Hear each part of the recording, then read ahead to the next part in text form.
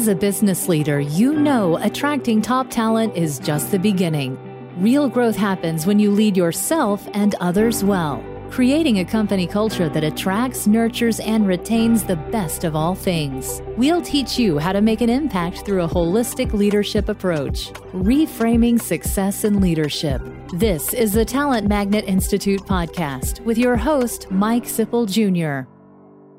Thank you for joining us at this week's episode of the Talent Magnet Institute podcast. I get the distinct pleasure to be sitting across the mic from Sarah Brown, who is the host and owner of the Failing Forward podcast, and also the Senior Director of Learning and Development at Health Carousel, and a longtime friend of myself and our firm. Sarah, thank you so much for joining us today. Thanks, Mike, for having me. You know, this is my first podcast on the other side.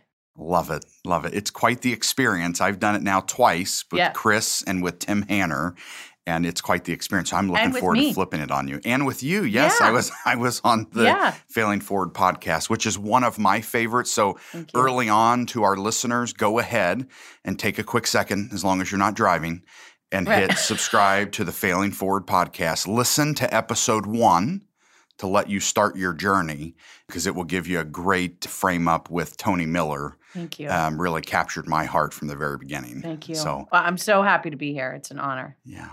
So, Sarah, one of the things that I love how you frame up unleashing your leadership capabilities is one of your focuses. Yes. But I think one of the primary things to hear as a listener to this, that every podcast starts out with a reason why. This is not easy work.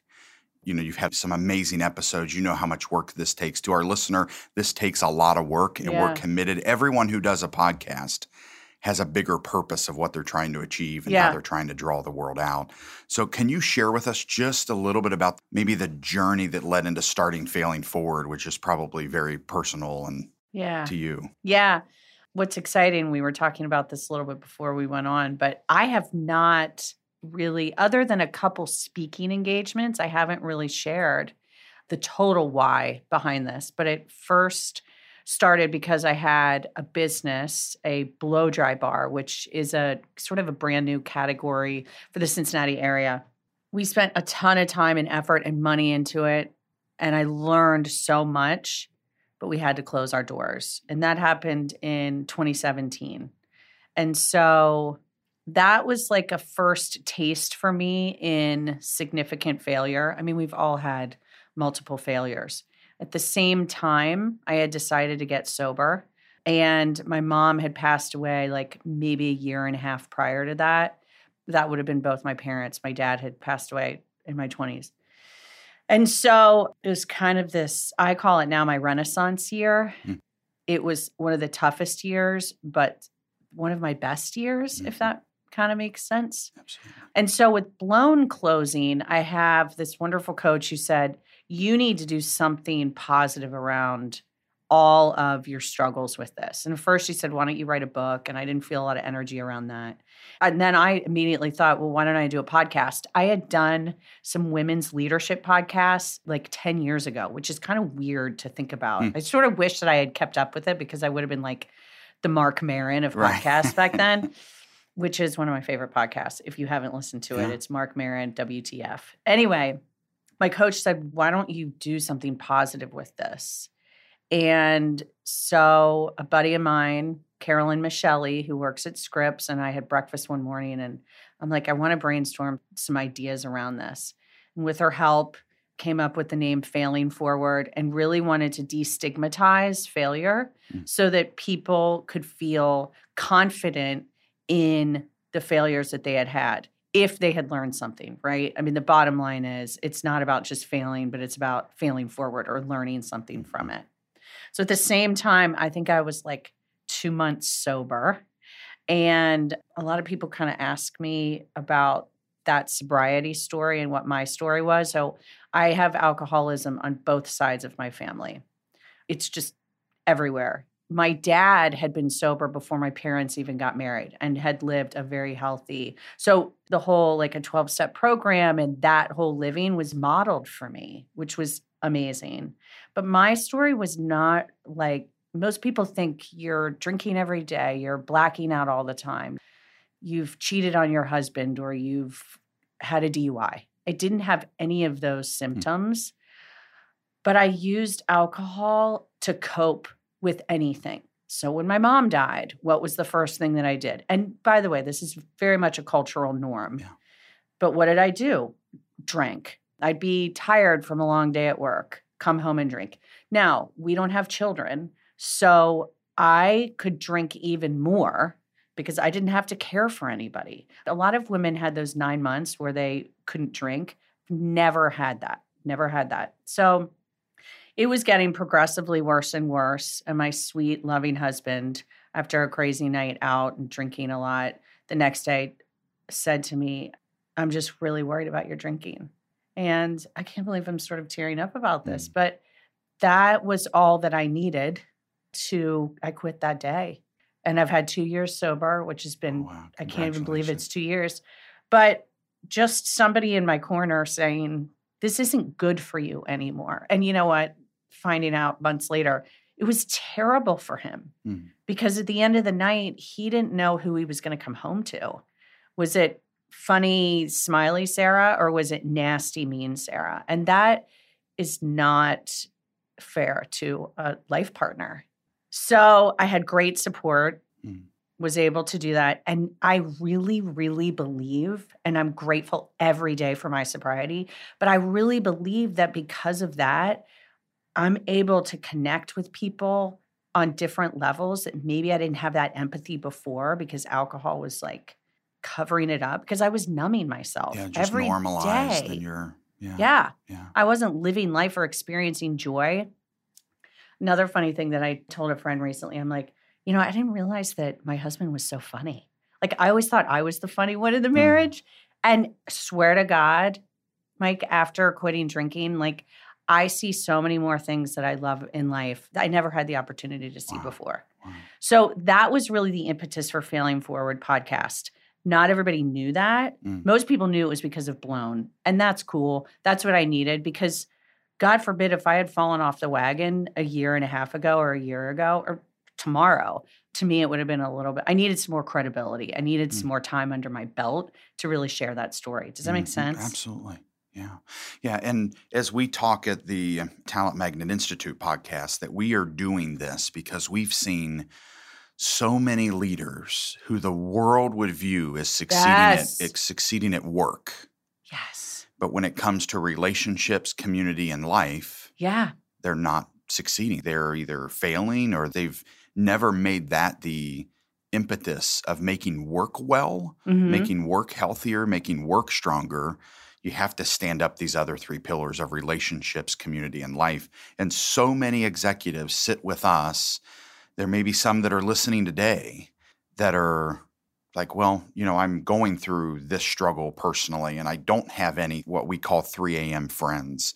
And my whole life is consumed with the workplace. Yeah. And to be frank, I've been there at times, right? Believe it or not, as busy as I am in the community. And fortunately, I have a spouse like yourself who keeps me grounded, who challenges me.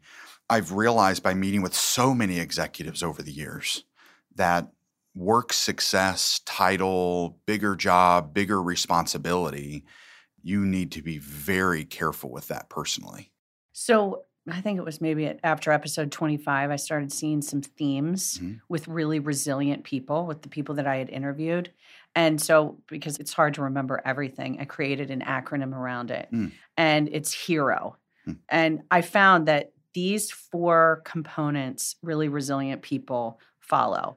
And the second one is what you reminded me of. So, the first one is believe in something higher than yourself. So that could be community, it could be God, whatever that higher thing is for you. For me, it would be God, but community can fill that void too. But the second one is reframing expectations. And for me, with Blown, my personal value was tied so much to Blown being successful. And I think a lot of us get our personal value externally from work, and it can be a slippery slope because if work isn't doing well, for me at least, I wasn't doing well. And what I found with these resilient people is that they could really detach that. They really had their sole purpose wasn't tied to whatever their revenue was for that year. They could really reframe expectations around that. And that was a really big learning lesson for me because when Blown closed, I felt like such a fraud and such a failure. And now what I see is I am so proud of myself for doing what I did. I mean, we basically created something out of nothing. That category wasn't even here before. Okay, so that's the E, expectations, reframe expectations. The third one with the R, which a friend was teaching me about this, and I just loved it so much. It's relationships of equal. And so when we create inequality between us and others, we tend to feel icky about ourselves or less than, or maybe pride. We think we're better than. Whereas if we're on an even playing field with others, whether that's wonderful, but just an even playing field, those people are way more resilient. And then the last one was I found that so many people were open to possibilities and had incredible gratitude. I mean, the gratitude lists that people do are amazing to me. So I try to do that. Do you do them? I thought sure you do. did. Yeah. I was pretty sure we talked about that. Yeah. I think when you're referencing that it's in many cases, this is why we talk about failing forward, I assume, with the branding of you're going to fail. Everybody is. Life is going to bring hurdles and walls and things you're going to run into. And it's how we learn from that. You know I was at a leadership training up in Queens, New York a few years ago, and they talk about that your past doesn't define your future possibilities. And you're not judged by usually the only person who judges us of our past is ourselves. Right. Most people can move on very quickly. Yeah. And including those that you may have hurt, as long as you've asked for authentic forgiveness and they know that you learned from that experience, right? And that you've heard why you hurt their feelings. So going back to the conversation that your spouse was willing to have with you, you being so open to that and being willing to hear him. I don't know if it was something because, I don't want to run over. Yeah, and I don't know if it was because I was in such a shame state that morning. You know, I'm sure all of you listeners have woken up the day after. You either said something or you did something that you totally regret, right? And you're like, why did I do that? And so I woke up feeling pretty vulnerable and really like down on myself. I think that was a good thing because he said it in such a loving, gentle way that it made it okay. Like it wasn't an angry response. It was like just tears and just realization that. Now, let me also say that I had been asking, like in our marriage, we would party and I'd be like, God, do you think I should quit drinking? You know? So we had had conversations prior to it. And he'd always be like, no, just moderate it. And I would try my hardest, but I couldn't. For me and my situation, I could not moderate it. There are a lot of people out there who can, but I couldn't. Did that answer that question? Yeah, I just think I didn't want to skip over the fact that you were so kindly and heart open to that feedback because and maybe it was his preparation of and your trust in him, and you have significant amount of trust. And I think so sometimes when there's something that we're doing where we need to hear the feedback, we're quick to snap at the one who's giving us the authentic feedback because they love us and they care for us. Yeah. And I think there's a real lesson in that you were willing to say, you know what? I think you're probably right. It's time for me to try to figure out a way to set this down. Yeah. And I bet he didn't even know he was going to say that. I mean, it was just a gift. It was a total gift. That's awesome. Yeah. Thank you so much for sharing that. Oh, thanks for asking. On the work that you're in, I love that you hit on hero, so we'll make sure we identify that in our show notes, and there's some real learning inside of that. And even the story, I mean, starting out, is that why you started with episode 1 with Tony Miller? No. Okay. So to me, this is a total like God thing. And if you don't believe in God, you can say it was a total coincidence. So and Tony's fine with me sharing this, but when I started going into AA is supposed to be anonymous, but I don't have to be anonymous with him because he's allowing me to do this. But I heard him talk one time. He never talks in meetings. And I heard him speak. I was like, that man, he has a story. And he almost didn't come. He almost did not. He was so nervous about coming to the episode and doing it that he almost left. I didn't find that out until later. I mean, when you listen to that episode, he sounds so confident. When I've told people that, they're like, are you kidding me? It sounds like he's been talking, like he shared that story 1,000,000 times. So no, I had no idea. I mean, we really had no idea with any of the episodes. I didn't know how they would turn out. Sure.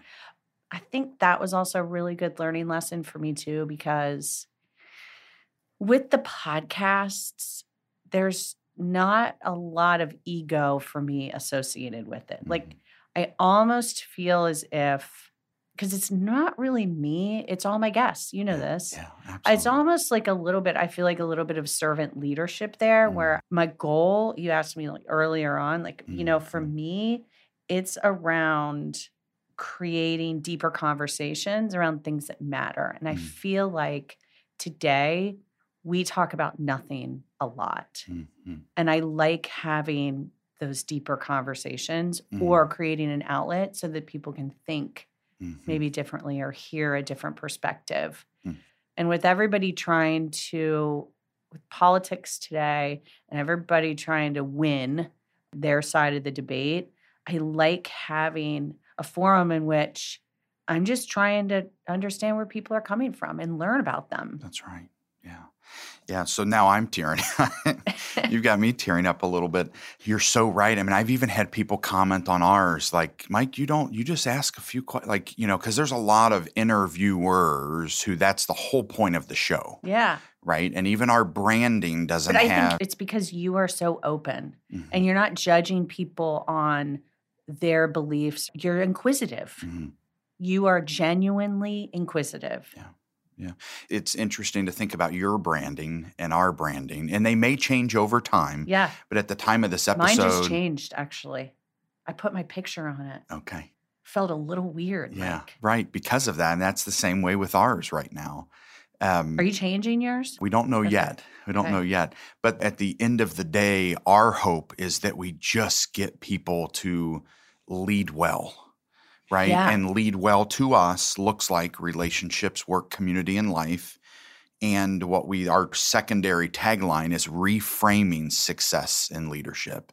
What does success really look like? Right. Yeah. So we want to talk to people who haven't led well personally and had those learnings and had things going on, didn't think about the community, but all of a sudden their light bulbs went off at some point in their career that they realized the world's bigger than them and bigger than their four walls. And getting people on like Tony Miller, he and Mary both have had a profound impact on my life during my journey of leading through succession planning here in our company. And to hear him so open and vulnerable, and I've told him this and I'll tell him again, Tony, thank you for that him and Mary's vulnerabilities and their genuine, passionate love for one another. Yeah, it's sweet. Just really keeps me in tune that those are the types of mentors we want to look at, right? The ones that are going on yoga retreats and the ones that can't help but to be having their arms on one another, and you can feel the passion that they have for one another as well as the world around them. And both of them have journeys. Both of them have tough life experiences. And that's just a glimpse into what we all carry with us. And I think people are attracted to that. I think people want the success stories, but they don't want an easy success story, right? They want to hear about the tough times because it gives us motivation and it gives us hope. So my husband this year, he uses that same book that you do. Gosh. Full Focus Planner. Thank you. Yes. And I bought it. And then I pulled it out and I'm like, hey, Mike Sipple told me that I should get this. And he goes, that's what I'm using every day. I'm like, I mean, you told me to get this. Right. I mean, you said to get it. And so one of the things this year that he was working on is being intentional around spending more time with people who inspire him, which goes back to this whole like deeper conversation thing, right? Why did I bring that up? Oh, anyway, Mary and Tony, we have spent some time with them too. And they are those people who motivate us, inspire us. And I think, push us to think in different ways. And those are the people that I love being around. Like, I mean, I'm happy to be around people, but I want to be more around people who are pushing complacency, who are striving for goals that maybe they never thought they could achieve, because that helps me think bigger and better and bolder. Yeah, absolutely. That's wonderful. Wonderful.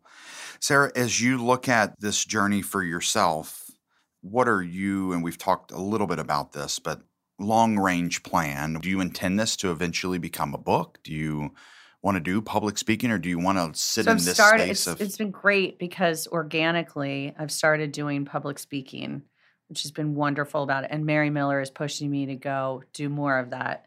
So I'd say sure on all of those things. But what I'm trying to do right now is build listenership. And so we're really focusing on that piece first.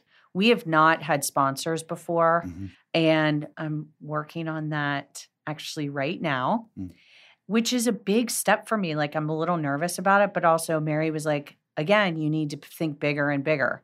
And she's really pushing me to do that. So that's my first goal, is to work on sponsorship, because I want to get the message out there more. I've been covering this cost out of pocket. And if we had more targeted marketing and advertising, we'd be able to push it out even more. So that is really my big focus right now, is instead of organically growing, how do we raise money so that we can grow listenership? That's first. Okay. And then speaking, yes. I've been doing that already. And I mean, in my background, that's kind of easy for me. I don't say that in a braggadocious way. It's just, that's not a stretch for me. The stretch is this sponsorship, and how do we add value to our sponsors? So if they market with us, so I'm learning that, which gets me excited. Anything new to learn around something, I'm like totally driven to do it. Yeah. That's awesome. We're also launching a Patreon page. You guys probably wouldn't do that because, do you know what I'm talking about? I do. So for listeners that don't know, but like a lot of podcasters or bands do it too, I think. They launch a Patreon page, and it's like a donation membership platform. So we're going to test it, see what works. See what happens. Pantsuits Politics does it, and I think they've done pretty well. So we'll see. That's great. Yeah, we have found ourselves in the same situation. We have had organizations ask about the sponsorship. Like, we would like to co-brand and connect our mission to what you're doing.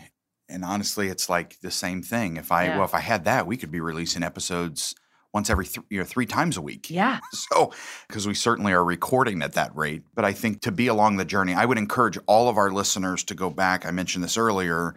Subscribe to the Failing Forward podcast. Rate and leave a review of Failing Forward podcast. Thank you. And then hop over and make sure you're subscribed to the Talent Magnet Institute podcast, and rate and leave a review for both of us. The more reviews and ratings you have, the more quote unquote valid the data analytics tells the podcasting world that the podcast is, right? And for individuals who have these deep innate passions and stories and opportunities and visions like Sarah, like ourselves, you can help us as our listeners to get that out. So we're piloting this, but we're going to do, it's called Failing Forward with ADOs, so adolescents. And I'm mentoring a young lady in high school, and she's going to be interviewing with me. And we're going to be interviewing teenagers and young adults on what are some of those failing forward stories that they have. And I felt really drawn to that because I think you have seen this a lot in the workforce. So for my direct reports that are in their mid or early 20s, a lot of the coaching that they're getting from me is around managing stress. And I was talking to somebody the other day, and I'm like, kids in high school right now are going to be working for us in 5 years, right? 6 years. Yep. And this stress component thing is rampant.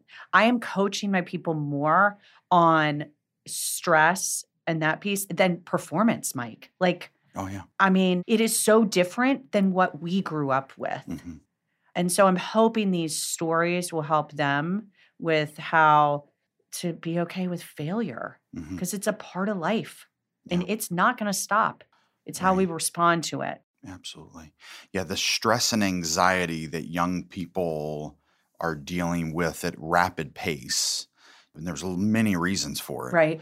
But we talk a lot in our podcast, Sarah, that we go through life with teachers, coaches, mentors, and then once you get into the workplace, typically those resources completely go away. Right. Until a corporation says, well, you need a coach, and it's a negative framework. So we're trying to get people to think, well, everyone needs a coach. Everyone needs a teacher and mentor at all points of their career. And I would say that any organization who only gets coaches for the poor, quote unquote, performances, right, they are failing as an organization. They are not bringing out the greatest good in all people by not surrounding all talent with resources and mentor partnerships, ambassadors, and investing in coaching, right? Yeah.